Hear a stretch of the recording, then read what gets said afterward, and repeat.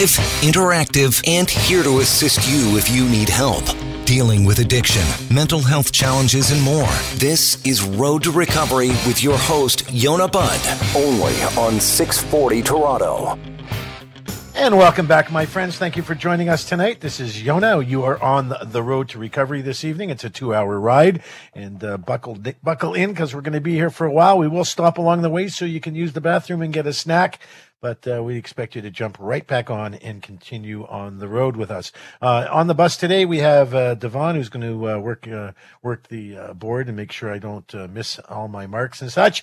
And we have Corey Manuel, who is in the background taking calls this evening and sort of overseeing everything to make sure that we don't mess up. So thanks for joining us. We know you have other choices, and we're glad that you chose us. And tonight we're going to talk about all kinds of really cool stuff. In the first section, we talk about stuff mostly related to kids, because hopefully parents might introduce your kids to what we're talking about. If it's appropriate, say, hey, hang on a second, come in here and listen to this guy. So we try to do that between 9 and 10 o'clock so that it's more available to those kids that should be in bed by 10, but who knows, right? These days, you never know when your kids are going to go to sleep.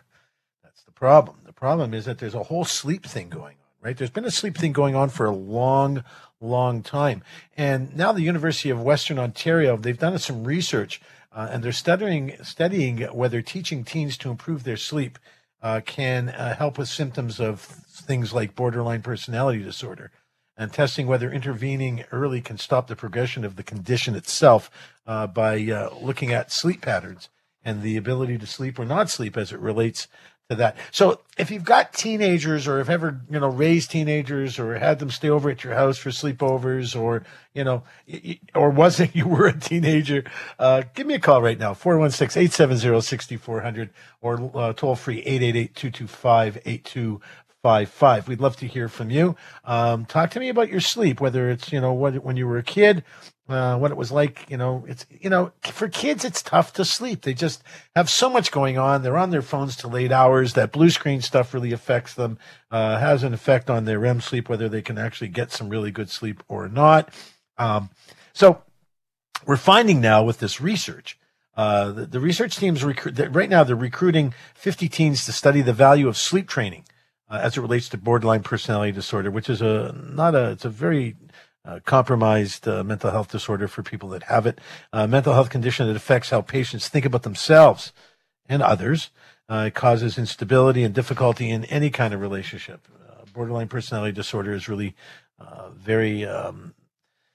It's one of those invisible things that you see. It doesn't necessarily lead to things like cutting, but it can. So it's hard to see in kids until you realize, whether they're actually being defiant or whether in fact they have issues. So, it's a bad night's sleep can really impact anyone's functioning, right? So especially someone with borderline personality disorder. So they're going to experience, like if I haven't had a good night's sleep, I don't have borderline personality disorder. I have ADD, OCD, and anxiety disorder.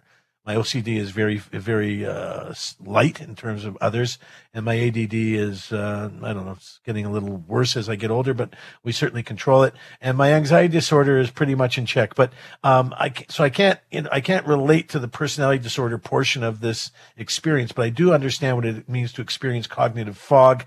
Feeling more irritable, obviously leads to conflicts with people in your family, according to Aaron Kaufman, an assistant professor of clinical psychology at Western and the principal investigator in this study.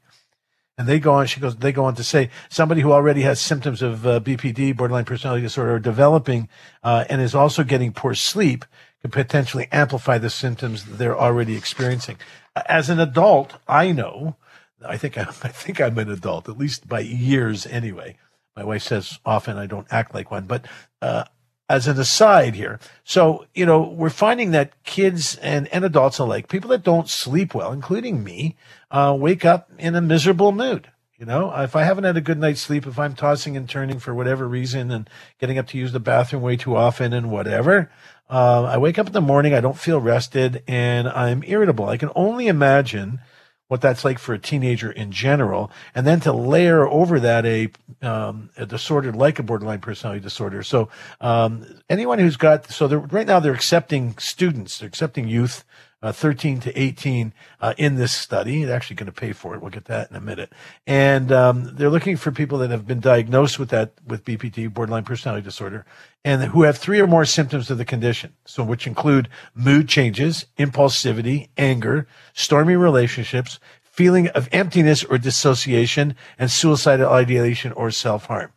So I can tell you, I know at least 10 kids right now that I see in my practice that have those symptoms and do not have borderline personality disorder. They have other situations, other diagnoses. So it's kind of mix and match here, right? But the team received funding for the pilot, and it's been very difficult to recruit teens, they say. They've only got 8 kids enrolled so far of the 50. They've been recruiting for over a year. It's been incredibly challenging. So they're hoping to get more referrals from clinicians, but the study goes on to say the problem is now that clinicians are so burnt out in their own practices that they don't necessarily have the bandwidth to talk to potential participants about the study, is the quote unquote. Borderline personality disorder can be difficult to manage. The gold standard treatment involves intensive and regular therapy by specialized trained professionals, something not available to everyone. The study says it takes a huge amount of investment on the part of both the therapist and the client. That's a fact. So I do work with patients that have borderline personality disorder, and it is a very lengthy, involved therapeutic relationship, 6 months at a minimum, usually a year. But anyway, the participants here are going to fill out surveys. They're going to wear a sleep monitoring headband during parts of the study. They're also going to wear some device that they wear on their wrist to help us identify studies and so on.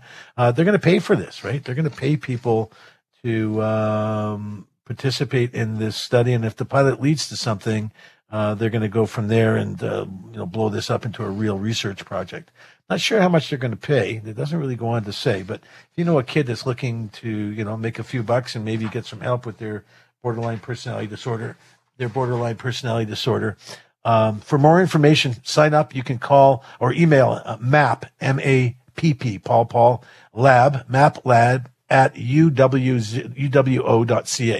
or you can make the phone call 519-661-2111, extension 88360. That's to get some young person, if you know any, that teenagers, I think, what they say, 13 to 19, 13 to 20, something like that.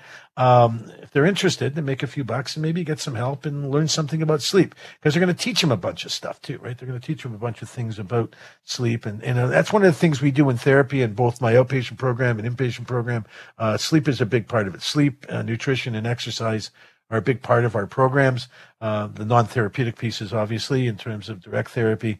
But sleep makes a big difference for kids and for adults. But anyway, I'll tell you what's going on with kids. This hybrid instruction system that they're involved in at Peel School isn't working. It's causing a lot of trouble for kids and for parents and for teachers.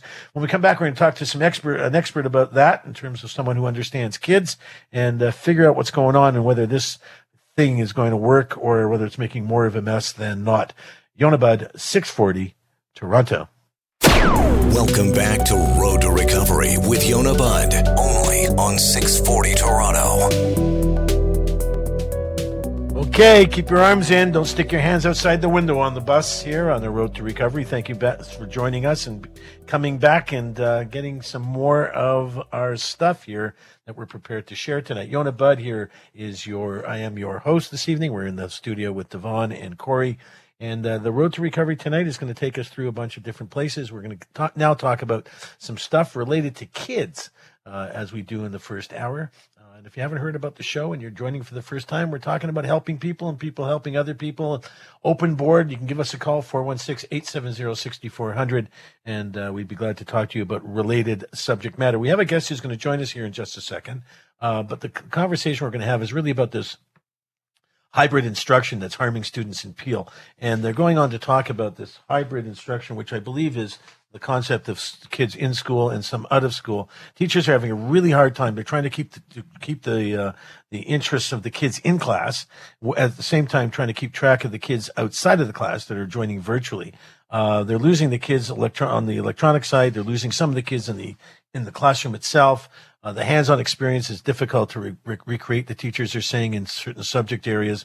It's becoming a mess. These classes are 2.5 hours long, and then, they're on for a week, and then they change something the following week. So students really aren't getting the stuff.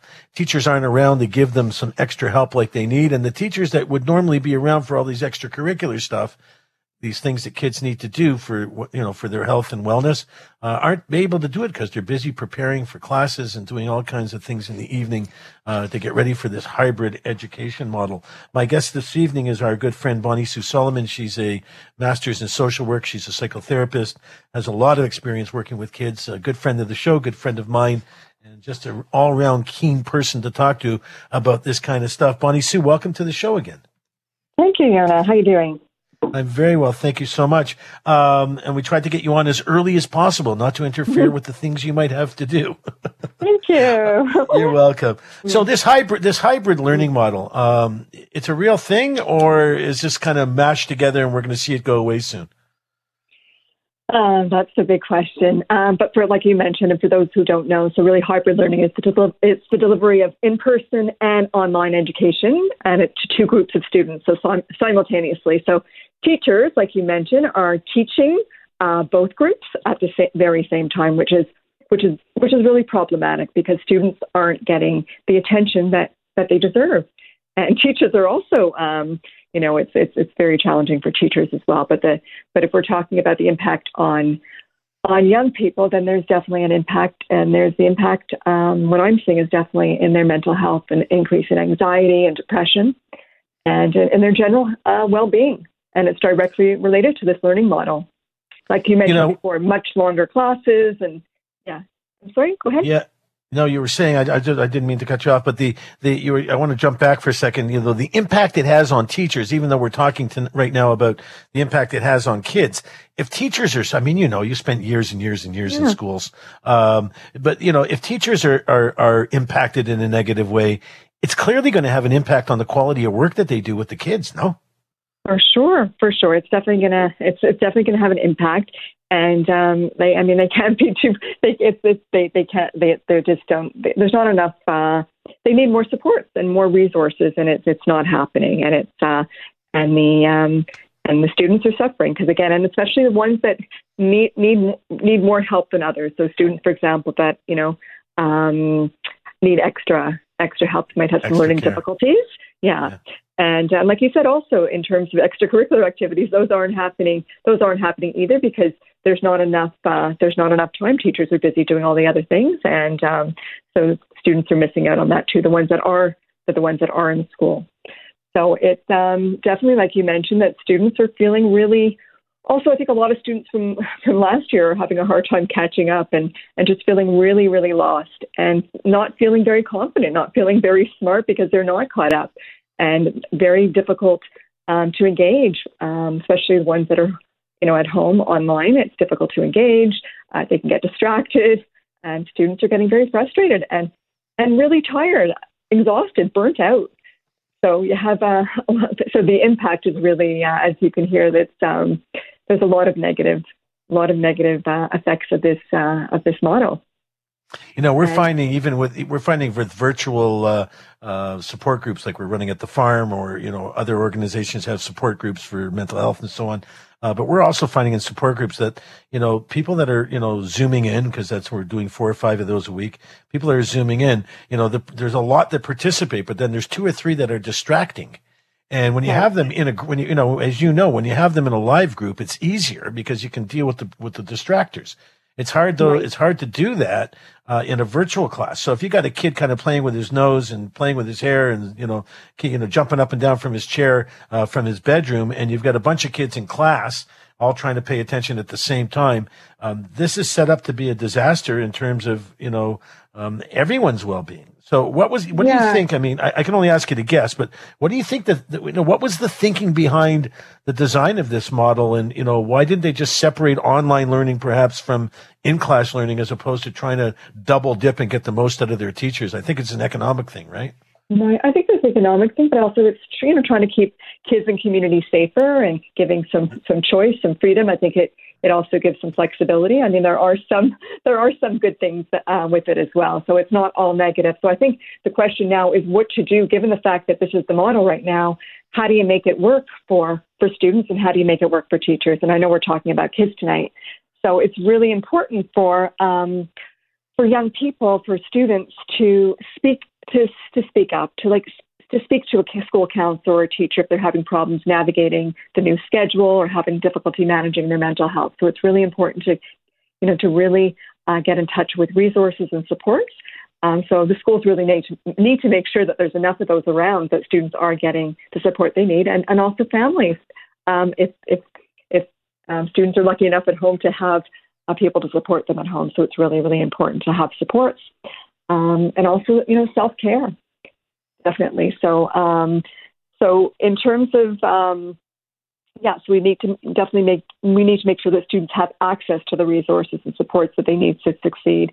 So I don't think that online learning is a bad thing, and I don't think that in-school learning is a bad thing. I think when they're happening simultaneously, they're happening at the same time, I think that's where the problem is.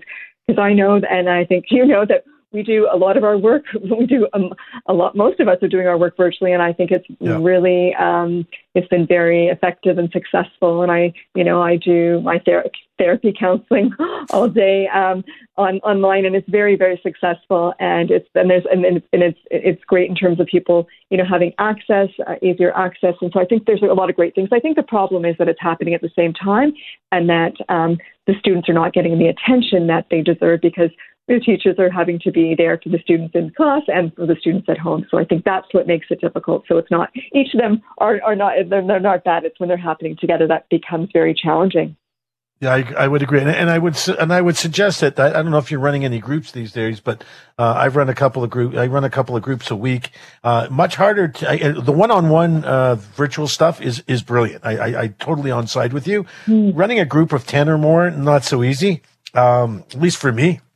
No. Of course, I got ADD anyway, so it's hard to keep track of all the boxes on the screen. But so I get it, and I think, and I'm with you 100%. I think the virtual model makes sense. I think the in-class model makes sense. I think the problem is when you try to put a duck and a goose together, it doesn't come out right. And I think that's what we're doing. So let's move away from this for a minute. Because I have you only for a little while longer. I want to talk about something else here. Talking about kids having fun and parents navigating the pitfalls of planning their lives around this whole pandemic, social restrictions and so on. The first question I have for you is, what signals can a parent look for when they're looking to see if their kid is unhappy? In other words, it's one thing when they're complaining and they're obviously, they're overt or obvious about their dissatisfaction, yelling, screaming, punching the walls, whatever, doing some kind of providing some kind of behavioral trigger or indicator. But what about the quiet ones? How do you know if they're okay and if they're doing all right, like if they're just kind of sitting in silence or, they need help? Right. Well, before we go into that, as you were talking, I'm thinking about the parents. I think that parents who worry excessively about what their kids are missing out on is likely more damaging than their kids missing out on those experiences that they're worried about. So I think we need to start with parents. Parents need to let go of their anxiety about temporary social deprivation and not to catastrophize it or panic about it. So I think it really needs to start there, and that really to take comfort also in the value of relationships in the home. I think definitely socialization, social interactions are key and a really important part of development throughout childhood and spending time with peers. But really, kids are resilient, they're adaptable, and I think it's important and for kids to get out, but also that parents need to also realize that it's that I think their anxiety could be more damaging than the lack of social interaction. But in terms of your question, checking in and asking questions, and don't assume. And maybe that's something. Maybe parents might be assuming one thing, and maybe it's something very, very different. So definitely checking in, and if they can't check in, then possibly if they have to trust their guide. If they're having any concerns, to try to get support for their child, whether it's through their doctor or a school social worker or a therapist. And so definitely checking in but definitely to encourage safe fun. Okay. Go ahead. Go ahead. We've only got a minute left. I didn't mean to cut you off. A minute. Well, I'm just trying to manage it here. We got a minute left. Real quick. What role is fun play in a kid's life? Like psychologically, not the other stuff, but psychologically. I mean, fun is a big part of it, right? Right, but definitely to have fun and also just to get away from. There's a lot of pressure and a lot of stress. So any distraction, and fun can mean something very different for each kid. So I think it's really important to get away from some of the stresses that kids are facing. You say something to do it in a safe way. So to make sure the kids are wearing masks. Maybe they need to have more supervision these days, so they keep those masks on. Encourage outside play days. Wash their hands. No contact sports. And also things could also happen in the home. Like it could still have social interactions, maybe not with friends, but with siblings, and also there's also online social interactions as well that they can do, games, and really try to be creative. And Bonnie Sue Solomon, she's just really great at her job and a great person to talk to. Thank you for joining us. We're going to have you back again for sure. You have a great rest of your evening, and thanks for making yourself available. As soon as we come back from break here, we're going to talk about trouble sleeping from an adult perspective and what you can do with devices. I got a device. I wear it. I'm going to share that with you when I get back. Yonah Budd, 640 Toronto. You're listening to Road to Recovery with Yonah Budd, only on 640 Toronto. And welcome back. Thank you for joining us on the Road to Recovery. My name is Yonah. I will be your host this evening, and thank you so much for joining us. Give me a call right now. I want to talk to you about your sleep. I'm going to tell you about mine. We're going to listen to you about yours. 416-870-6400 or long distance 888-225-8255. I want to hear about you and your sleep. Is it something that's working out for you, not working out for you? We're talking about adults, kids, anybody who wants to listen. There's a landmark study that links mental health, mental illness, and restless nights. And we kind of touched on that a little bit earlier, a few segments ago, as we were talking about sleep as it relates to children or teenagers, maybe not children. Teenagers. But the battle to get a good night's sleep is a familiar one for lots of people. So I want to hear from you. 416-870-6400. You just find yourself tossing and turning. You get the pillow. You move the pillow from the right side to the left side and stick one under your legs. And, the pillows, the blankets aren't right. You kick your leg out. You just can't get that comfy feeling of, OMG, I want to sleep, but I can't. Right? So that frustration that comes from that feeling, from feeling like that, leads to some pretty uncomfortable mental health situations, and can actually lead to some serious mental health issues if you develop something known as insomnia, which can carry on for years and really have an impact on you. So with the help of advancements in sleep tracking technology, a team of Canadian scientists determined that sleep troubles are very common symptoms amongst of mental health illness, regardless of diagnosis. So the revelation shows that the sun shines a new light, if you will, on the two-way relationship between quality of sleep and overall mental health. So let's take a break here for a minute. I wear something on my finger. My children bought it for me a year or so ago for my birthday. My birthday is going to be in a little while, so a year or so ago on my birthday. I'll let you know when my birthday is so everybody can send me gifts. But right now you can call me, 416-870-6400. Let's talk about this. So I wear something on my finger called an Oura ring. I don't wear a wrist tracker because I wear different things on my wrist and it wouldn't fit. I wear a watch. I wear different types of chakra beads and things that I find uplifting and supportive for me. But right now I'm looking at my Oura app and it's telling me that tonight I need to get to sleep between 10:45 and 11:45. And if I go back to my sleep scores, like no kidding, I can tell you from the time I got this ring till now, because it keeps track of it, what my sleep scores are day after day, night after night. So, for example, a couple of days ago, I had a really lousy night's sleep, let's say on Monday, and my sleep score wasn't so bad. So maybe Wednesday was a worse day. So Wednesday, my sleep score was not great. Was in the high 60s, right? Not great. My sleep score now, last night, my sleep score was, where were we? Last night, my sleep score was 86. So I get a crown. So this thing tells me my blood pressure, my total amount of sleep. It tells me last night I slept 8 hours and 24 minutes. My time in bed was 9 hours and 52 minutes. Yeah, I was just lying there a little bit, being a little lazy. And that my sleep efficiency was 85%. It tells me my resting heartbeat.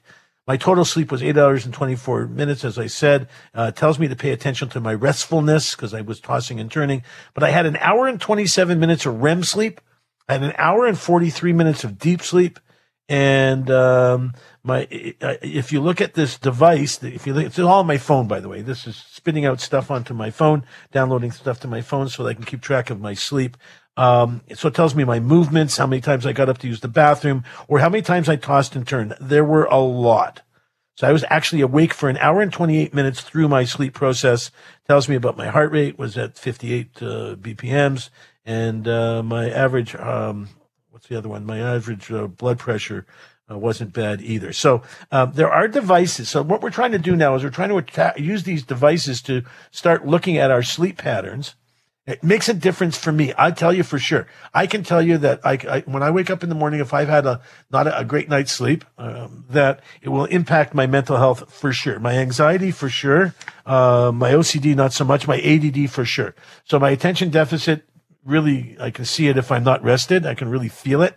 But my anxiety, absolutely. So with the advancements of these technologies, we're starting to look at stuff. So I would recommend, if you're able to afford it, some kind of tracker that obviously keeps track of everything else, but sleep is a big part of it because it leads to really bad stuff, man. Some people find that low sleep, creates signs of borderline personality disorder, schizophrenia, hearing voices. And there was like 89,000 participants in this study, by the way. And Michael Mack, he's a staff psychiatrist at CAMH. He focuses on sleep medicine.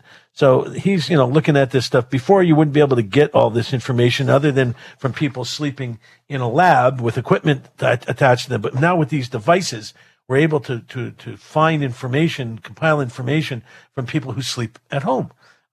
Which is where you should be sleeping, in my opinion. But anyway, it makes a big difference if you can keep track of your sleep, get an idea of how you're feeling, and we can from that you can adjust, right? You adjust your sleep patterns. Go to bed a little bit earlier. Last night I went to bed, a little bit earlier than normal, maybe 45 minutes earlier. I didn't eat much. I try not to snack before going to bed, so I didn't eat much before going to sleep. I had a solid sleep. I had to get up a few times because I'm just at the age where you get up a few times, but a lot of tossing and turning because my legs and my back issues. But I had a much better sleep, woke up in a much better mood than, I do on days when I don't. So insomnia is a big problem. And cognitive behavioral therapy, all kinds of sleep-related therapies are available. And we suggest that you look at them. But the first thing to do is keep track of your sleep. If you don't have one of these devices, try to keep a pad of paper beside your bed and make a little tick or a mark like someone who's, God forbid, in jail and keeps track of how many days on the wall. So just keep a little tick of how many times you get up through the night. Get an idea of what time you went to bed. Just write down the time you went to sleep. You don't have to be asleep, but in bed, and the time you got out of bed. So you can actually make this work if you can't find something like a Fitbit or an Apple Watch or the Oura Ring that I'm wearing. And the technology costs are coming down all the time. Even from the time that they bought this ring for me a year or so ago till now, costs have gone down substantially. I mean, not a lot, but enough that it starts to make it more and more effective to use this type of technology. This is another great article from Nadine Youssef. She's that Toronto-based reporter that I've been chasing for over a year, try to get on my show, but she keeps ducking us for whatever reason. I don't know, but she does a great job of profiling this kind of stuff. When we come back, we're going to talk about some more stuff, and it's good stuff for a change. Yonah Budd, 640, Toronto. Addiction and mental health are serious issues, and we take them seriously. This is Road to Recovery with Yonah Budd on 640 Toronto. And welcome back, my dear friends. Thank you for joining us tonight. It's around 9:43. Do you know where your children are, your loved ones, animals, pets, seniors? If you don't know where they are, you should probably call 911 if you think they might be in some kind of danger. Or if you need some help, you can give us a call here right now, 416-870-6400. You can call me anytime, by the way, 877 777-5808. We have people always standing by to take crisis calls from me or just get me lined up with people that want to talk. So please feel free to give me a call at any time. You can also send a message here to Road to Recovery at 640toronto.com. We'd love to hear from you and get some information or any ideas you have for better shows that you prefer to hear than the ones you're listening to. I'm glad to jump in there. So this is a really good story, and I get to share it with one of my good close friends who we normally get him on to talk about shootings and deaths and ugly stuff going on in neighborhoods. His name is Marcel Wilson. He's the founder of One by One Movement, and he's joining us tonight as a guest and great friend, brother of mine. Marcel, welcome to the show once again, and excited to share this story with you tonight. Yes, sir. Yes, sir. Thank you for having me on. My pleasure. So it's nice to have a win. So we're talking about the Delano Banton story. This is a kid who grew up in Rexdale and ended up being drafted to play basketball for the Raptors. And he's directly from, I think, the first kid, right, Marcel? I think the first kid to come out of that neighborhood and go right to the NBA? Yeah, absolutely. First Canadian to be drafted by the Raptors also. Amazing. So they talk about his friends at the Rexdale neighborhood, the Albion Boys and Girls Clubs, former teammates and so on. They go on to talk about him a little bit. He made basketball history, as you were just saying. But he grew up, he grew up at Kipling and Finch area and was part of that Rexdale community hub. So I really want to kind of focus a little bit on that for a second because it's a great story and something we should springboard from. These hubs work, right? Maybe you want to talk about that a little bit. Yeah, definitely. They definitely work when they're properly ran and they're properly funded. They definitely work. Just so some of the challenges sometimes can be some of the things we're facing right now is, there's kids that want to get out there. There's kids that want to be involved in programming, but due to the temperature of specific areas, sometimes it's a little bit dangerous for them to get to and from these hubs. So that's something we're working on, something we're trying to get figured out. You're talking about the safety of actually traveling from, home to a hub and have to go through areas where perhaps, when you say temperature, meaning hot neighborhoods where there may be some bad stuff going on. Is that what we're talking about? Oh, absolutely. Sometimes we have areas, man, where you have to cross through one or two, what we call, what they refer to as opposition op neighborhoods, just to get to that, center to play ball, that center to join some positive programming. Our good friend Patrick Shaw, I know you know him well, and he runs a program at Falstaff, and a good friend of mine, good friend of yours as well, I know. But I remember Patrick and I were talking years ago about some kids. We were working on a program together for basketball, and we were talking about some kids going from his place up to Finch and somewhere. And, and then, the youth worker, as a matter of fact, you know him, what's his name? Anyway, big, tall guy, name escapes me. Yeah, DT. I'm sorry. So DT was, he was rolling his eyes and it's like, "What's up, brother? Like, what's going on?" He said, "Dude, these kids just can't go from here to there. They got to cross over a couple of gang neighborhoods and then may not arrive alive." And it never dawned on me, right? It just never dawned on me. So maybe talk about that a little bit in terms of what it takes to actually, keep these kids safe in terms of getting them even just from place to place to run a good program. Yeah, I think, the public at large don't really realize how much of a champion Delano is. The challenges that he had to face in order to stay disciplined and, be able to get to those centers and stay out of the mix of things. There's just a plethora of a mountain of challenges that a lot of these youth have to face, even the ones like Delano, who were focused and had a lot of dedication. So, unfortunately, Delano is an anomaly, and what we'd like to see is many more like him. And what we're seeing is that he is a beacon of hope. He has inspired quite a few young people across the city, especially in his neighborhood in the Mount Olive area. A lot of youth now really believe in themselves and are really thinking like, "Hey, this is doable. This is something I can do." But the hard work and dedication he put in, astronomical. So when you drill down through the story, it clearly talks about he moved, where it says he grew up at his grandmother's home in north side of Rexdale after getting dropped off by his father in the summertime. So it would appear that he was raised, in this article, raised by his grandmother and his uncle. They moved him to, it sounds like mom lived in a house. She had a basement. Grandma, lived in a house. She had a basement. That's how he got attached to his Jamaican heritage. The article goes on to say, so here's a situation where really this kid's raised by a community, not the mom and dad, and for whatever reason, and that doesn't really matter, but, got hooked up in his grandmother's neighborhood. His uncle Dennis got in with him, and they just made sure this kid was focused, and he played ball across the street forever, and they took him everywhere. And, grandma would know when he was home and not home. It makes a difference when there's someone who gives a damn and paying attention, right? Or, excuse me, let me rephrase that, because I don't want to cast aspersions on certain families who have the time to give a damn and focus on the kids' needs. Absolutely, man. It makes all the difference. And, when you see similar stories to this, unfortunately, they're far and few in between. But when you see them, there's a similar narrative. There is a strong support mechanism behind the youth. And, there were people making sure he was eating right. There were people making sure he was getting to his workouts. Supposedly he was working out up to 3 times a day, and didn't really get to spend as much time with his family that most people do. So that's actually the linchpin. Without that, it's near impossible. So is that the challenge? Is the challenge really, we talk about lots of reasons why we are where we are with this mess that we're dealing with in our neighborhood, and certainly I'm sure neighborhoods around the world. But right now, dealing with our neighborhood, is how much of a role, or let me rephrase the question. What are you doing? People should understand that Marcel Wilson, he's the founder of One by One movement. He works in the trenches, helping families and kids and just helping them make better choices and dealing with, horrible stuff when people don't make the right choices.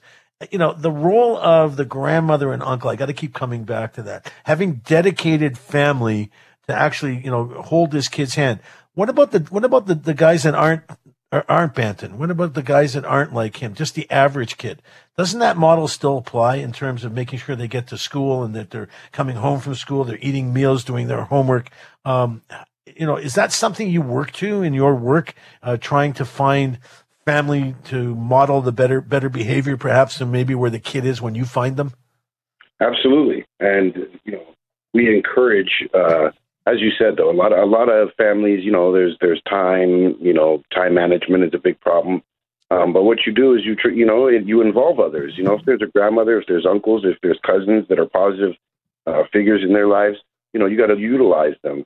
And sometimes that's what my organization does. We kind of step in as that surrogate. We'll pick guys up and drop them off and make sure they're eating and whatnot. So, sometimes it doesn't even have to be a blood relative. If there's a kid in your area that you see has potential, it may be a great investment to get involved in that young person's life and really just, support them in any way that you can. And you might be shocked by the results. So that's really what you're trying to build, right? Is you're trying to build an army of these step-in surrogates, if you will, to get kids through even if it means, I know you have people that walk kids home from school in neighborhoods where that might not be a safe thing to do. How's that going? Is the recruiting process working for you, or are you still finding it difficult for people that want to jump in and, like you say, make that investment in some young person's life? It's going well, but it's always a slow process, man. There's so many variables and so many challenges that the public don't really think about or see that kind of happen in the background. Agencies operating in silos, funding not hitting the places where it's supposed to be. The trickle is so slow. Finding people who have the time and want to put in the effort to invest in a young person, especially when a young person is, traumatized or damaged and going through things. They can be a little bit difficult at times and challenging. And it's really just getting people motivated and believing that this system works. But young Banton is a prime example. And, hopefully he can inspire others, and not just guys to become athletes, but the grandmothers and the uncles. Hopefully they're inspired by him and step up and maybe do the same kind of thing that was done for young Manton. So, how are you going to leverage? I mean, I want to use the term leverage, but I don't mean it in a creepy way. How are you guys going to leverage, you, Marcel, you and Louis and the team? How are you guys going to leverage someone like this, young man, Delano? I know he's already talked about in the article, it talks about him already thinking about things he wants to do for the neighborhood and hubs he can do and help in basketball programs. I assume you guys are going to be all over him to be some form of spokesperson, role model, even in the funding side of the equation, helping raise money using him as leverage. Is that something that, you guys are thinking about doing and something that his camp is comfortable with yet at this point? Absolutely, man. And as you know, the Toronto Raptors have been, doing quite a bit of charitable work for a while now, and we're definitely going to explore that. And it makes me really happy, actually, that right off the bat in his rookie season, he's already thinking about giving back and extending his hand back to the community. Amazing kid. Amazing guy. I love it. Before we let you go, real quick, sports to the rescue, right? Once again, we see keeping kids busy with some form of athletic activity, whether it's basketball, badminton, skating, whatever, hockey. We don't talk enough about it in the public, about getting kids in tenderloin areas more equipped and more making more things available to them for the sports side of their life. Here we see how sports could really come to the rescue in a minute or so or less. You guys working on some of this stuff as well? Of course, man. Of course. And, we use the sports outlet for many reasons. One of the main contributing factors that are positive is that it ensures discipline. It helps you to structure, like planning, time management. There's just so many pluses to it, and especially just all overall physical health. As you were talking about earlier, getting sleeping properly, getting the right nutrition. All of those things play a huge factor, and he is an example. So it can be done. You can do it. They can do it. Invest in these kids, man. Marcel Wilson, good friend of mine. He is the end of the show. He is the founder and runs an organization called One by One Movement. They're in the trenches. If you want to volunteer, reach out to Marcel. He'll be glad to take your number and sign you up for something. Buddy, we'll have you back on again. Thanks for the chance to share with you. Hope you're well, and lots of love and family, brother. We'll see you soon. When we come back after break here, we're going to talk about mental health days. Don't solve the Great Resignation. Yeah, we're going to be talking about people leaving their jobs because, you know what? They don't like working there anymore. No matter how much money you want to give them, they just don't want to work there anymore. When you come back, we're going to talk about that. Yonah Budd at 640 Toronto. Now, Road to Recovery with Yonah Budd continues only on 640 Toronto. Okay, everybody back on the bus. We had a chance to go use the bathroom, get yourself a snack. We've got another hour of the road on the road to recovery, so buckle in and make sure you're safe and pay attention. Thank you for joining me. This is Yonah Budd here and 640 Toronto. We're in the studio with Devon and Corey, and we thank you for joining us and being a part of the show. We want to hear from you, 416-870-6400, because this only works when we share together. We want to talk about this new thing, this Great Resignation. Should come as no surprise, right? It's long overdue. People are equipping themselves, the talent wars, they say, equipping themselves with trendy workplace perks from beer on tap to mediation boosts and so on. People don't want that anymore. They're looking for different things in their employment. And a lot of people are leaving if, in fact, they're not getting what they want. 76% of the study of the respondents in this particular study says that mental health symptoms are not necessarily the cause of them leaving. It's a reflection on the changing of values. We have a guest joining us this evening. She's a friend of the show and just a wonderful guest. Her name is Paula Allen. Paula, thank you for joining us again this evening. Always a pleasure. Yeah, man. So what's going on out there? This resignation trail thing. We're hearing about it all the time. From your perspective, I know you help organizations. You are the global leader and senior vice president of research and total well-being at an organization called LifeWorks, and you help employers improve the lives of their employees. What's going on? What are you hearing and what are you seeing? And give us a taste of what's happening. Well, we actually saw signs of this emerging way back in the summer of 2020. So, we've been talking about it a lot in 2021, but the seeds started well before. And what we saw is that people were just starting to feel exhausted. I mean, the pandemic has really been the tipping point for a number of people, and you're having to deal with so much. There's change, there's uncertainty, there's many practical things that you have to figure out that you didn't before, and that's on top of everything else that everyone is always dealing with and had been dealing with before. So that level of exhaustion was fairly significant, and people really started to evaluate, how am I going to get out of this? What do I do to support myself? But also, do I need to do something to change my environment? So the seeds of this and the consideration of resigning have been really in our minds for about a year. 76% of the people in this study go on to say, Paula, that 36% of them, 76% shared at least one symptom of mental health, 36% symptoms that have culminated over the last 5 to 12 months. They're finding that they're declining, their mental health is declining. 2.7% times were more, their mental health were 2.7 times more likely to be satisfied with their jobs, people who are supported by their employers. What are employers doing to reverse this thing? I know we did a show a while ago on something called stay interviews. I think we did it a couple of weeks ago. And this whole thing about stay interviews and kind of sitting down with your staff and, finding out why they want to stay there as opposed to why they want to leave. Is this really a thing? That is something that people are doing. There's a number of things that employers are contemplating, but really at the core of it, we have very basic human needs.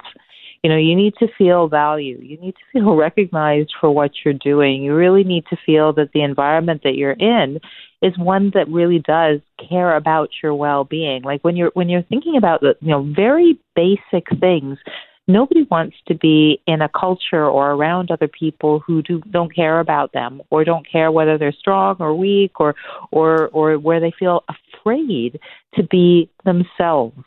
Yeah. Nobody wants to be in a situation where you're working hard, and all of us have been working hard. Like, even if the complexity of our work hasn't changed over this pandemic, everything is harder to get accomplished, and that has been a drain on people. So the need for recognition, the need to feel validated, is higher than it's ever been. So these are very fundamental things that are causing people to reevaluate. Yeah, the article goes on to say that it's more of a reflection of changing values, exactly what you're saying. People are starting to recognize that, I could work somewhere else. And, I even have, I have a couple of patients that have made some changes in their employment. And I got a couple that are actually working, making a little less money, but moved out of the city and their cost of living is significantly less. So at the end of the day, they have more disposable income, more money left at the end of the month. So they're realizing that the value of, being downtown and rushing to work and so on, for the extra, $100 a week, for example, may not be worth it. Is this something, you said that this is kind of happening prior to the pandemic, but I think now, maybe it's exacerbated because we have this work at home model, that some people are gravitating to, and, they're realizing they can work from, Parry Sound and still get the job done. Yeah, what the pandemic has done is it sort of accelerated a lot of opportunities, but it's also, I think, and this is the thing that's really made the difference, it's had people in a state where your normal busyness wasn't there. You might be busy, you might be doing work, but you don't have the same distractions that you did because we were locked down for a period of time. So there's really some opportunity to think. And I've heard many people say in different words, it almost feels like there's been, months and months that we've lost. Like, it hasn't been the way that we wanted to curate our lives. And when you have that feeling that you might have missed some time, whether rightly or wrongly, a way to look at it, but when you have that feeling, you don't want to miss any more. You really want to make sure that the months going forward and the years going forward are the way that you want them to be, as much and to the extent possible. So your job is working with employers for the most part, correct? It is. And the work that we do actually supports employees and their families. Yeah. But employers are the ones who hire us. Okay. So what are you telling employers in 2021? Here we are in October 2021. It's almost, by the way, it's almost Halloween. I hope you have your costume. It's a week away, you know. What give me sort of the top 4 or 5 tips that employers that might be listening can start looking at maybe implementing in their workplace? Sure. There's a few things, but they really fit into 2 big buckets. One is, people do need support, and employers have the ability to get, enable resources. There's benefits, there's programs. When everybody has a difficult time at some point in time, and these services are really meaningful. So support with addiction, support with mental health issues, support with family conflict, practical supports, financial consultations, like all of these things are really meaningful. So the first bucket is make sure that you have the extent that you can those services and that you communicate them so your employees know about them.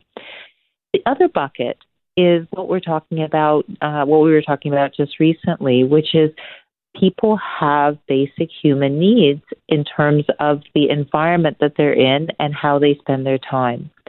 So focus on that. Make sure that people do feel valued. Like, why would you have somebody in your organization if they're not valued? But sometimes we take people for granted. Train your managers.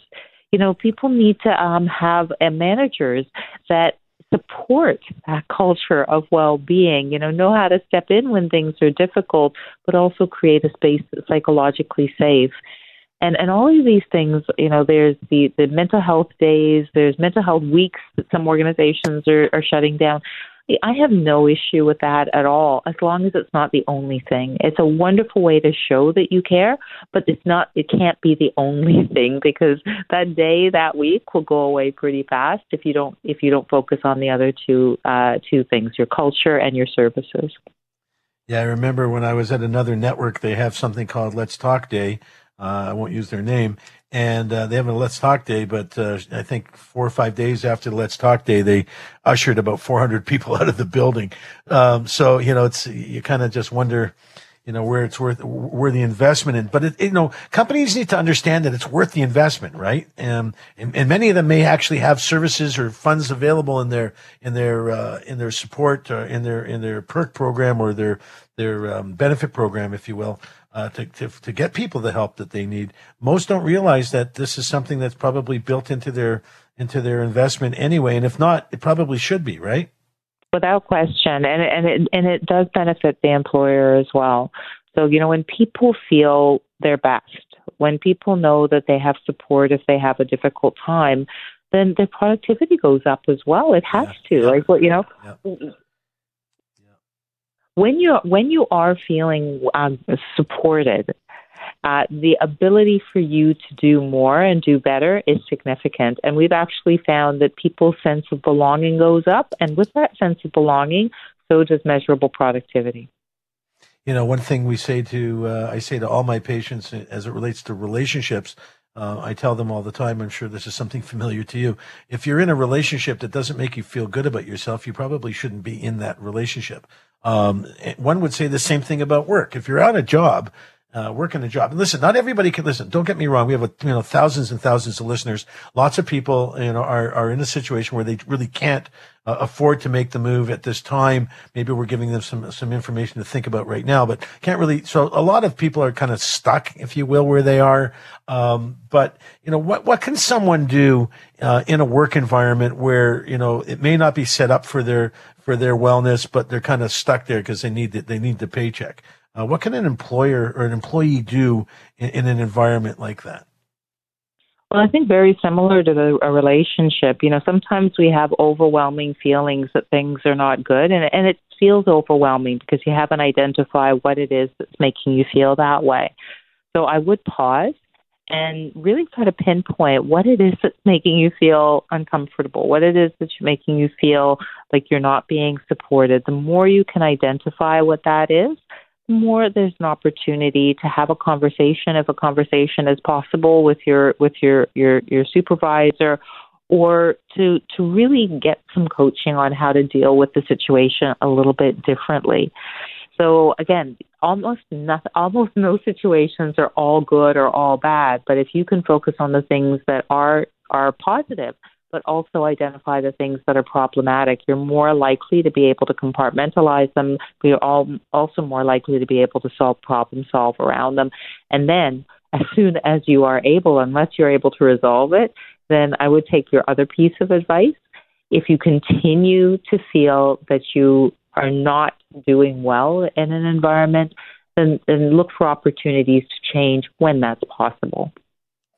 We're talking to Paula Allen. She's the global leader and senior vice president of research and total well-being at LifeWorks. Good friend of the show and just an excellent guest. Thank you so much for joining us, Paula. We will definitely have you on as we start to look at what this great resignation really looks like as we get closer to the holiday season. I'm sure there'll be stuff to have you come back and chat about. Plus, I want to get a chance to wish you happy holidays. So we'll definitely be talking again really soon. Paula Allen, global leader, senior vice president at LifeWorks. If you're a business and you need some support, these are the folks you need to call to get some advice on doing it the right way. When we come back, we're going to talk about the dark side of social media. Man, we're hearing about it everywhere. You know, how it's affecting kids, how it's affecting our lives, but are you stopping using it? I don't think so. We'll be right back. Yonah Budd, 640 Toronto. Welcome back to Road to Recovery with Yonah Budd, only on 640 Toronto. Hang on a second. Just checking my Instagram feed. I'll be right back with you. Hang on, and let me check my Facebook. Okay, anything going on at LinkedIn? I'm sorry, just give me a minute here. Okay, so I'm just kidding. I'm not on my phone checking my social media. I'm just trying to make a point. We're here to talk about the impact of social media, Facebook, Instagram, that kind of stuff. We know what's going on because we're hearing about it in the news. There was quote unquote whistleblowers, people coming out talking about what's going on there, sharing stuff from the inside. There's a lot of people out there making certain comments about a platform, if you will, that allows teenagers to post photographs of themselves. And then, it's just not working for kids for sure. This whole Instagram, TikTok, and so on. Facebook, I think, is old school. They're not using it much anymore. So where are we with all this? That's really the question. 416-870-6400. Are you able to put your stuff down? You find that you're constantly checking your feed just to see what's out there? Give us a call. Let me know what's going on with you. Any experiences related to your social media, whether it's something you just can't live without. It's where you get all your info, maybe. That's where you're getting all of your opinions and information about stuff. Maybe not the most reliable. But anyway, the study goes on, or the article goes on to talk about the negative impact. We make body image issues worse. Facebook knows that. We make body image worse for one in every three teen girls, the company's researchers said, leaving us to wonder about the impact of our mindless scrolling. Despite these findings, the head of Instagram, his name is Adam Mosseri, dismissed the severity of the issue, telling reporters that existing research suggested that the app's effects on teens were quite small. Like, really? Are you kidding me? I got 5 kids in my practice right now that have real bullying issues around social media. 3 of them want to kill themselves. That's just me. I'm one little guy. Literally, I'm a little guy. No, but I'm just one guy, one therapist, right? With a team of other people, but just one therapist, if you will. And I'm seeing, a bunch of kids in my practice that are having issues. And the numbers that we see are telling a much different story. On the Facebook internal message board, 32% of adolescent girls believe Instagram has negatively impacted their body image and self-esteem. That's not it. Among teenagers who reported suicidal thoughts, 13% of them, these were British users, and 6% of American users traced this desire to kill themselves back to Instagram. Instagram generates more than $100 billion. Yes, $100 billion a year in revenue. And the majority of its users are under the age of 22. As a matter of fact, a quarter, not a majority, more than a quarter, 25% or so of their users are under the age of 22. And Zuckerberg knows this. He's got some of his staff have come out to talk about it and make comments about what's going on, whistleblowers, if you will. But we're still using the platform. Everyone's still using the platform. Kids are still using the platform. There's people out there that still smoke even though they know it kills them. There's people out there doing bad things because they know it's not good for them, but they do it anyway. There's people out there that drive around without seatbelts, even though they know it's not safe. The problem that we're facing right now is that we know that these technologies, if not used properly, and I don't know what properly even looks like, but for the most part, we're having too intimate a relationship with our technology applications and not enough with our direct relationships with people face to face. I'm going to bring Devon on. He's a young man in his 20s and has experience with, I'm sure, his own social media, and he's working with us tonight. Devon, thank you for getting on the other side of the microphone for this. You use social media, right? Yep, absolutely. What apps mostly? Pretty much all of them. I'm not going to lie. I'm kind of guilty of using Facebook and Instagram, sometimes Twitter, but mainly Facebook and Instagram on a daily basis. And so you're in your mid to late 20s. How long do you think you've been kind of glued to your technology? Quite a while. I'm not going to lie. Like, I guess in a daily sense, like I could be on social media for like a good 2-3 hours without knowing it. And I think the crazy thing is just that we can get so addicted to social media of any sort just because you want to kind of get this escape, or at least some semblance of an escape from reality. But at the same time, what I find myself doing, I think, is comparing myself a lot to how other people's lives are. And I'm like, oh man, I wish I could have that sort of thing, X and Y. Yeah. And I think it kind of is interesting that you brought up those stats about Instagram raking in $100 billion a year. And I'm thinking to myself, like, you know what? People are just trying to just latch onto something that they might not be able to have, or it's just so addictive that that's what they want. They want you to spend so much time on Instagram liking things and going through different things just to capture your attention. But if, like you said, if you look at, the Instagram stuff that's out there, my son, he's in his mid 20s, about your age, one of my boys, he follows a couple of people and, fortunately he's got his act together, but, he follows guys that are out there with, the hottest girls, the fastest cars, the biggest cribs, the biggest homes, you're traveling everywhere. And, and most of these guys were really not, business people who have now sold their business and living, the life of Riley, so to speak. So what we're seeing here is, like you said, I compare myself to others, but you got to walk away from that. If you don't have the 2 cars and the great chicks and the beautiful apartment or home, you got to walk away going, right. Hey man, what's wrong with me? Right? Exactly. Yeah. And that's the one thing. Sometimes you begin to feel, you begin to think less of yourself, and you're like, oh man, like, why can't I be like that person that has, that girl or, has that nice car and whatnot. And I think, it prevents us from being grateful for the things that we do have in our lives. And I think with social media, sometimes it's just good to have a little break from it, or a fast, if you will, just to really acknowledge that, like I don't need to rely on this stuff to have a sense of escape or to feel complete. It's just something for entertainment, but we should take it very lightly. We're talking to Devon. He's one of the producers working with me tonight, and kind enough to jump on the other side of the microphone. Thanks, brother. But one thing he said is, I loved it. Maybe something like a fast. Like, that's a technology fast. Okay, on Thursdays, one Thursday a month, we're all having a technology fast, right? Lots of people, fast on the food that they eat and drink and whatever, give themselves a cleanse. Let's go for this technology cleanse, because this too much stuff, not good for us, especially for kids, young people for sure, and adults alike. I know a lot of people are just glued to their screens, and if they miss something on Facebook or they miss a birthday that somebody posted, they really feel like they're left out. Like, come on, man. Let's get back to the old days of knocking on doors, picking up a phone, calling our friends and say, hey, what's up? Anyway, when we come back, we're going to talk about some more stuff here. We've got a guest that's going to join us. We're going to talk about the impact of this pandemic on our friends in blue. Yes, the people that save our lives and rescue us when we're in trouble. They're also in trouble. And when we come back, we're going to talk about that with one of the experts that deals with the folks in blue and the trauma related to that job. Yonah Budd here, 640 Toronto. You're listening to Road to Recovery with Yonah Budd, only on 640 Toronto. And welcome back. Thank you for joining us here on the Road to Recovery. We're going to be joined shortly here by our guest. We're talking about the impact of mental health on officer retention and what leaders can do to turn this tide around. If you heard what we were talking about earlier with Paula from LifeWorks, we were talking about the retention of employees, generally speaking.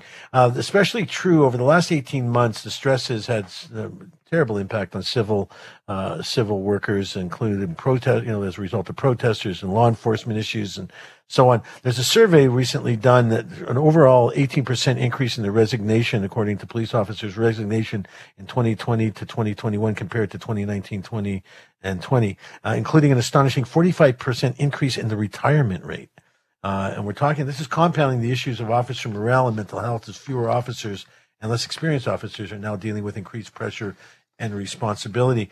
We're joined this evening by Crystal Jones. She's the president of Toronto Beyond the Blue. Thank you so much for joining us this evening, Crystal. And how you doing? I'm great. Thank you for having me. I appreciate any opportunity to talk about the mental health of our members. Well, you're at the right place, and if you're not careful, you're going to end up on a list, and it's going to mean we're going to have you back on again. So, if you like it too much, we're going to scoop you up and use you again. So, try not to have so much fun, okay? I'll try my best. Okay, Crystal, start off by telling us a little bit about Toronto Beyond the Blue, or the organization Beyond Blue.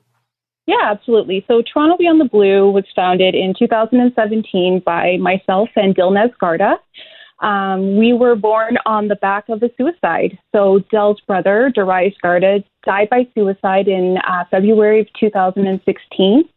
And, I had my own reasons for wanting this, but our focus has always been on family wellness and member wellness. And we are a registered not-for-profit, and we are a charitable organization with charitable status. So everything that we do, we look at implementing programming that supports police service members and their families. We are constantly running campaigns that advocate for their mental health and normalize those conversations surrounding the stigmas that they face. And we also run a very successful peer support program that we're very proud of.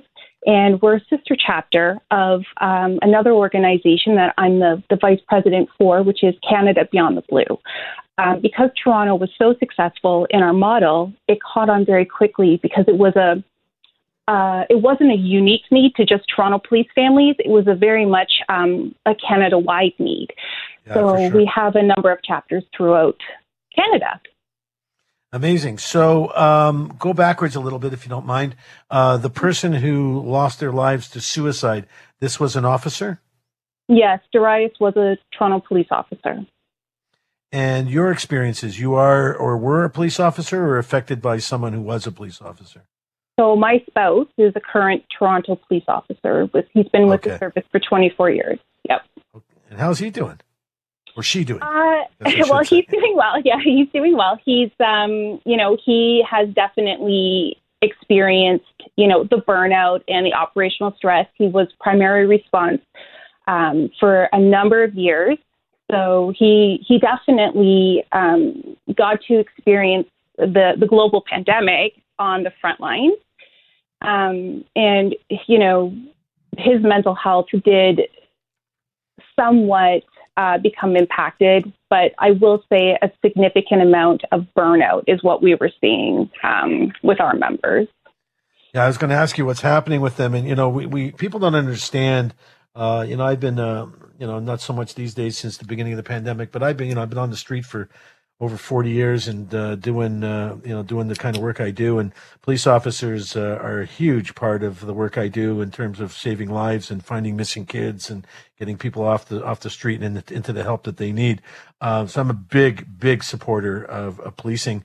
And I'm seeing with my friends, like I got a bunch of buddies that are in uniform, male and female, a bunch of people that are in uniform and they're, a lot of them are taking a little more leave time. A couple of friends of mine are taking some extended leave time.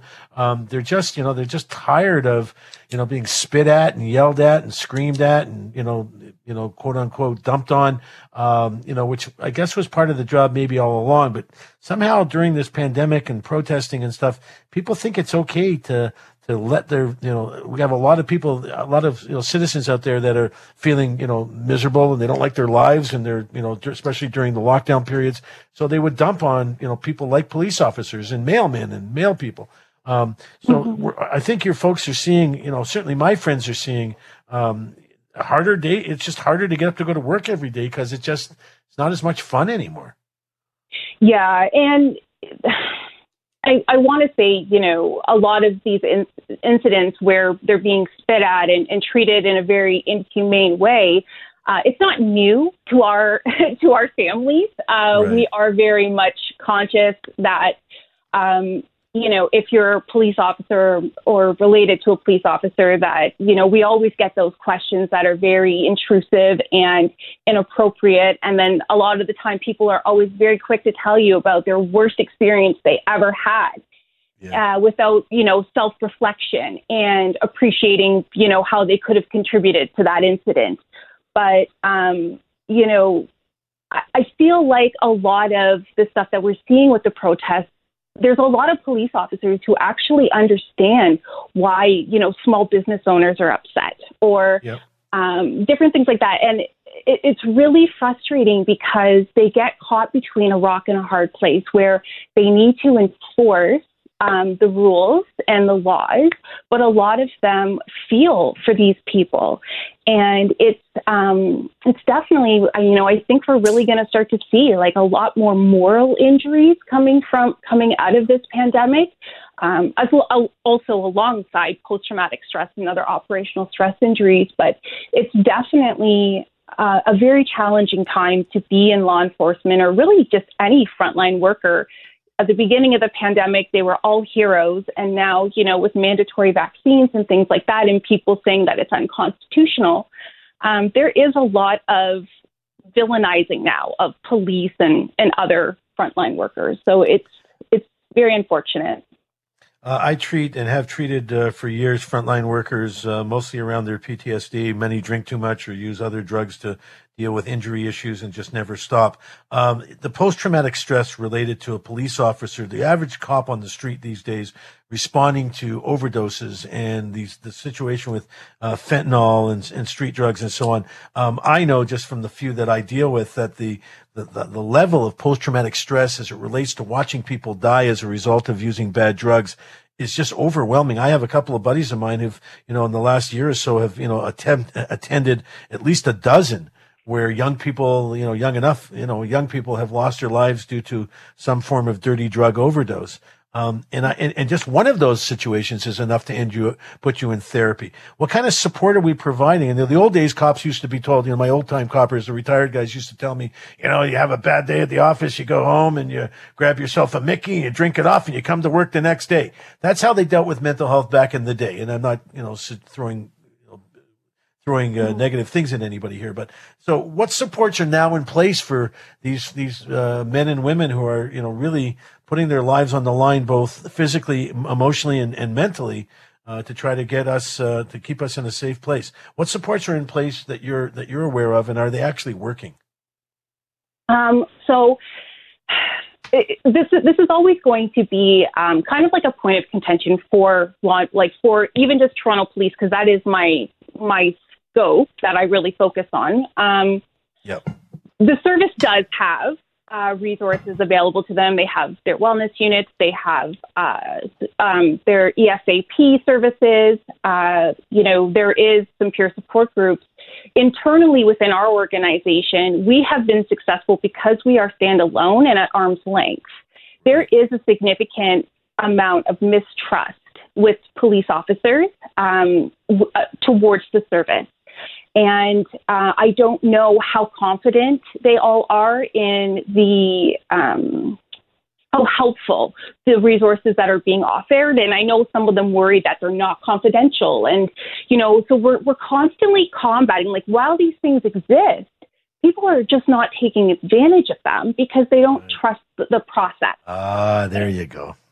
Right? And we're constantly advocating, for me, I always say to members when they call our peer support line or they just connect directly, we have vetted professionals on our website. And I always kind of, take a brief understanding of what they're looking for and they need and recommend several different, skilled professionals that we've vetted. And it seems to be very effective.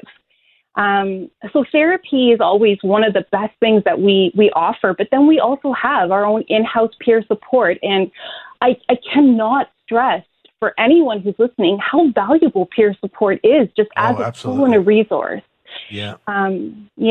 So it's these things exist. We're just really combating the whole mistrust and low morale of members. And, you know, my concerns always come because Toronto Police has experienced a number of suicides over the past few years. And we're always looking at ways that we can implement positive change by partnering with the service and the association that is, you know, based on empirical evidence that would support what we're trying to achieve, right? And sometimes it's not received at all.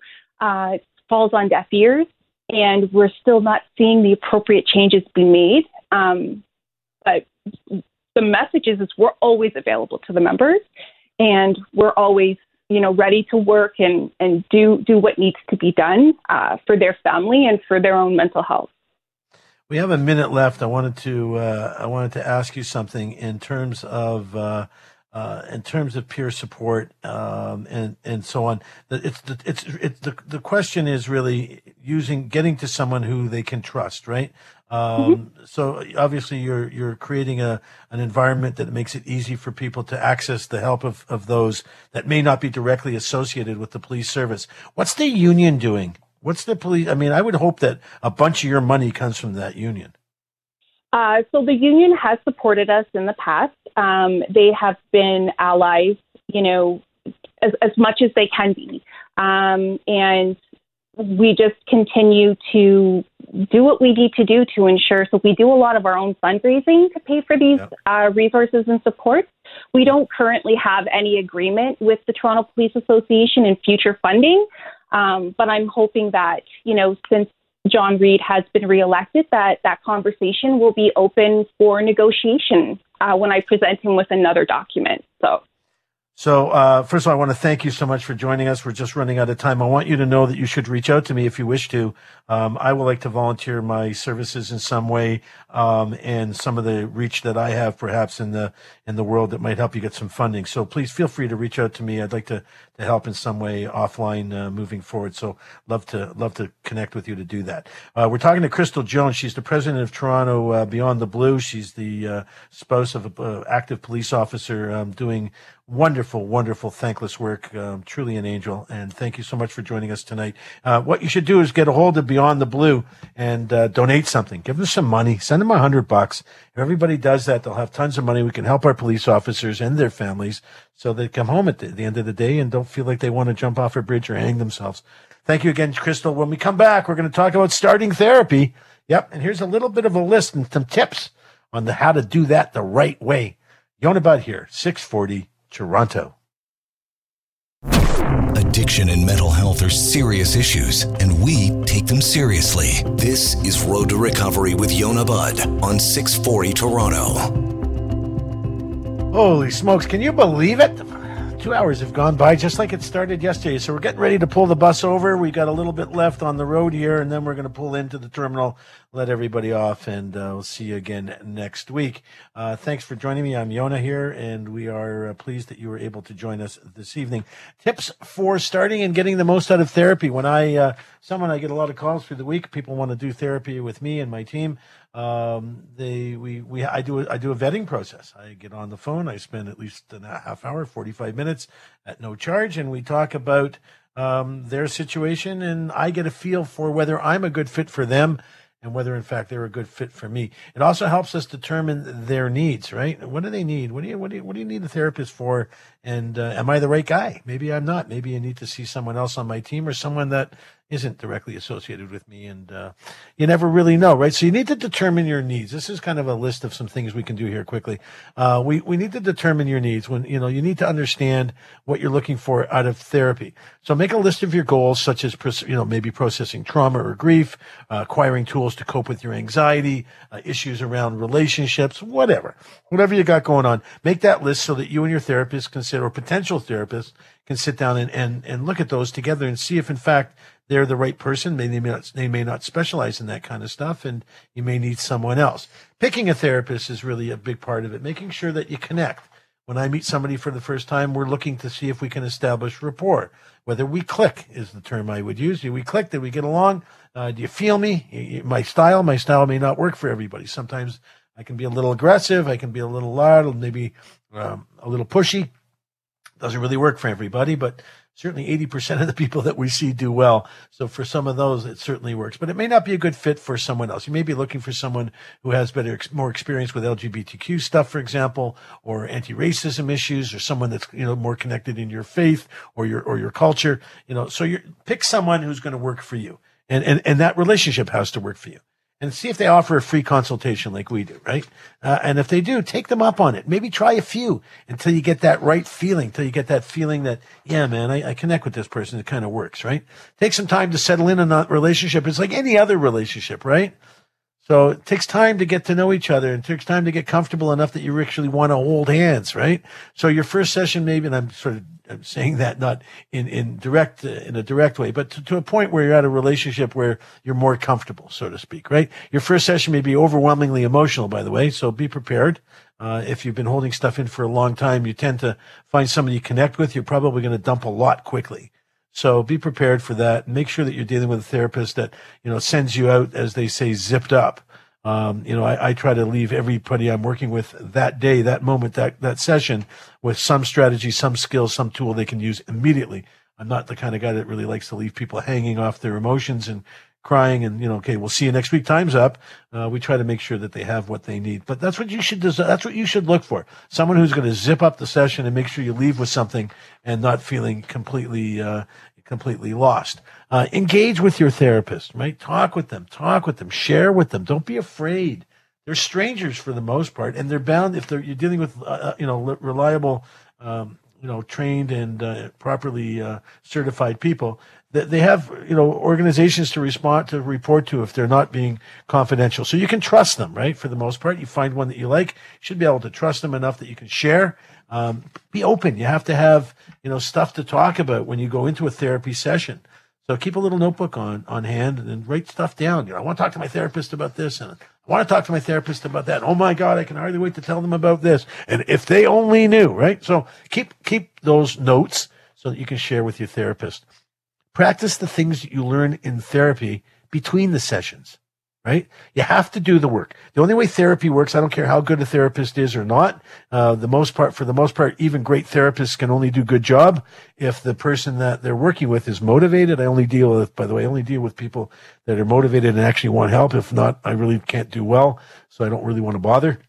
I don't mean that in a bother kind of way, but I don't want to waste their time, money, and my time on working with people who really just don't want to be there. So you got to be ready to rumble, right? You got to be ready to do this, and if you're going to be doing it, take it seriously. Practice the stuff you're working on. Most therapists will give you things to do in between sessions. Do them, like homework, right? You're not looking to pass, but what you're looking to do is get a better life. So going to therapy is to get you a better life. So do the homework. Do the stuff you need to do. Create a buffer, right? Create a buffer. Make sure that you have some, you may have some residual feelings, emotions, and thoughts after a session. So give yourself some space. I won't, in the virtual world that we're in right now, I see people in their homes or in their offices. I will not deal with people that are in their cars and driving home because they could potentially be very upset. So none of this pull over to the side of the road and I'm going to dial in with Yona and do a session. So give yourself some space. Maybe you want to go for a walk after the session. Maybe you want to be doing the session outside in a place that makes you feel good and comfortable, because you don't know what's going to come out of it. And chances are, if you're doing a good job in therapy, things are going to get unrooted, and you're going to find some stuff that may have been put away for a while in the back of your mind or in your subconscious, and it will come up and it will grate on you if you let it. So give yourself some space after therapy. Show on your terms. So the experts recommend finding a trusted friend or family that you can count on to help help you process your therapy experiences. So someone that you really know that you can trust, make sure you include them in the process so that they're there to help you, right? Expect ups and downs through your therapy. You're going to have good days and bad days, good weeks and bad weeks. But the bad weeks are the ones you grow from, right? And that's how you get the skills and strategies that you need to be healthy going forward. And the last but not least, celebrate your achievements, man. Pat yourself on the back, buy yourself something cool, get a candy bar, a milkshake, a burger if that's a treat for you. Celebrate the successes that you make in therapy. Celebrate the successes you achieve along the way. We don't do that enough. Not enough patting ourselves on the back with attaboy billies, right? We got to give ourselves our own attaboy billy, our own way to go, Sarah, right? We need to do that for ourselves. So that's what you're looking for. If you're looking for a therapist and you're looking for some things that you can do and some ways to kind of make that form fit for you, these are kind of the tips that I would suggest you pay attention to and maybe use going forward. Next week, we got a whole nother show, another couple hours of more cool stuff to share. We want you to be on the road to recovery with us. The bus leaves at 9 o'clock next week, actually 9:05 if you're a few minutes late. So jump on and let's do another tour around and see where we end up. Yeah, I love you, man. You're the best audience ever. You guys are great. Thank you for making my Saturday evening. I hope I helped you a little bit with yours. Enjoy your weekend. Enjoy your week. Make it count. Hug the one you're with. Love the people next to you. Show that you care, be a little understanding, a little helpful, and just, don't be so hard on yourself. Give yourselves a break. We'll see you next week. Have a great one. Yonah Budd, 640, Toronto.